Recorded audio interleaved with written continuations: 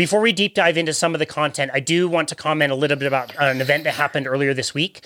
Dr. Sarah Hallberg, just one of the giants in the low carbohydrate space, finally passed after being diagnosed several years ago with stage 4 lung cancer.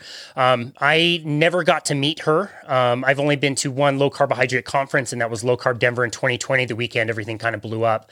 But somebody that really influenced my life and my understanding, and just seemed like one of the kindest people you could ever meet. I know you've met her and worked with her in several capacities. I wonder if you could maybe say something or share a memory of Sarah with us in the audience.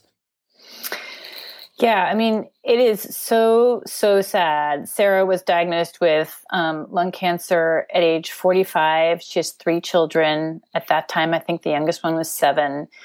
And she was supposed to live 3 years max and made it to almost 5. She was not only, I think, just a really magnificent human being, like a combination. She was like a huge, big brain, super smart, but also humble, a collaborative problem solver, and an incredibly compassionate, kind, thoughtful, giving person. And she, professionally, she was the lead investigator on the most important controlled clinical trial on reversing type 2 diabetes. That's going to be the longest ever trial. But she saw it through, I think, the 2-year results at least, and showing that you could actually reverse type 2 diabetes. And that was what she cared about most in the world, was helping people with diabetes and letting them know that type 2 diabetes could be reversed, which you think, like, many of us, and you have seen people, known people, now we know it is reversible. But the official medical dogma on type 2 diabetes was like, this is a progressive, irreversible disease, and all you can do is slow it down, but you can never stop it. And your life is taking insulin, trying to match that insulin to carbohydrate, and getting progressively sicker. Sarah, she was the one to really stand up and say, no, type 2 diabetes is reversible. And she had figured this out because she had founded her own obesity clinic at Indiana University, one of their health centers. And she was so frustrated being a doctor that she almost wanted to give up because she didn't know anything.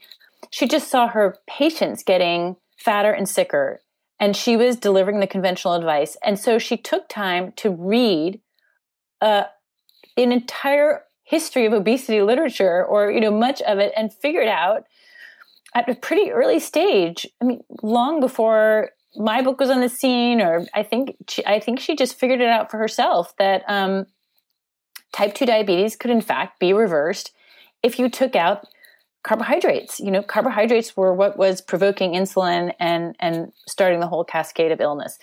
So she gave, in 2015, a TEDx talk that you should look up. Nearly 9 million people have watched it now. And it is absolutely one of the best talks that I have ever seen. I watched it just again the other day, thinking about her and wanting to see her again. And she's just spectacular. Everything about her that was so great. Her energy, her warmth, her enthusiasm, her incredible, relentless positivity, even in the face of so many obstacles. She was up against the insulin industry, and the American Diabetes Association was not happy with that speech. And then, of course, even in facing her own cancer, she was just relentlessly positive and wanted to contribute as much as possible as she could in her life. So, one of the memories, we're close together on the Nutrition Coalition. And if you go to our website, nutritioncoalition.us, just last night we put up a tribute to her.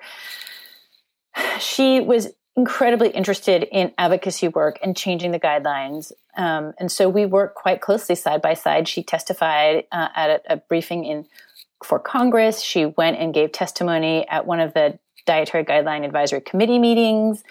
And a link to that is on our website. And even though she had like 4 jobs and is the mother of 3 children, whenever she would call me, she would say, Nina, what can I do for you? Like, how can I help you? And she said this, even in year 5 of having cancer, she'd say, tell me about you. How are your children? How can I be of help to you? She just was incredibly generous and a beautiful person, like a truly beautiful person. So I want to mention one other thing is that in honor of Sarah's legacy and also in honor of the thing that she cared about most, which was educating people about the possibility of reversing type 2 diabetes, I, together with her husband and also some other friends, are starting a nonprofit organization that's called Reversing Type 2, and it will be a legacy. It's a legacy project for Dr. Sarah Hallberg.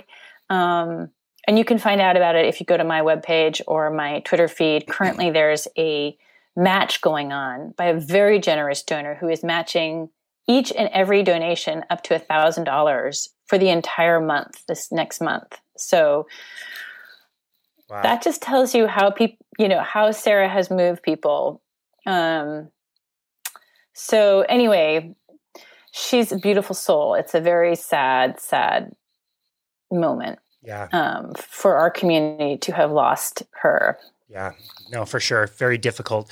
She gave an interview with Peter Attia, and literally my favorite podcast I've ever heard. I thought it was amazing when I heard it, and going back this week after hearing that she had passed to listen to it again.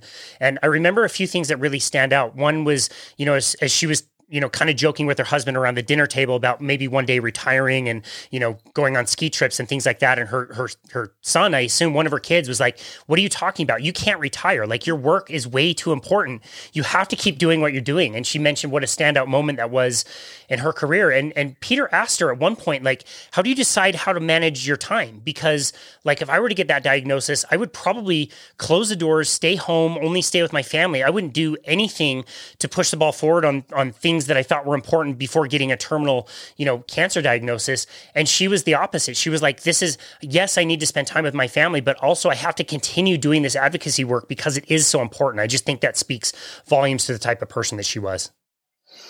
It's true. She gave of herself right to the end. She was thinking and working and trying to finish papers. And at the same time, I want to say she was absolutely an incredibly devoted mother. She was hugely involved in their lives. Christmas for her was like the most incredible holiday, and she would like decorate the house from top to bottom and dress up as Mother Christmas, and she wanted to create this magical moment for her family. I mean, she really had passion and spirit in everything that she did. Wow. Yeah, that's amazing. I never got to meet her, like I said, but I can totally understand all of that, just seeing her content and what a kind soul she was. That really shone forth, very easy to see. So tragic loss. I really appreciate you talking about her. I know this is a difficult subject and a difficult time, but we'll definitely link some of that stuff in the book. And I appreciate you going there.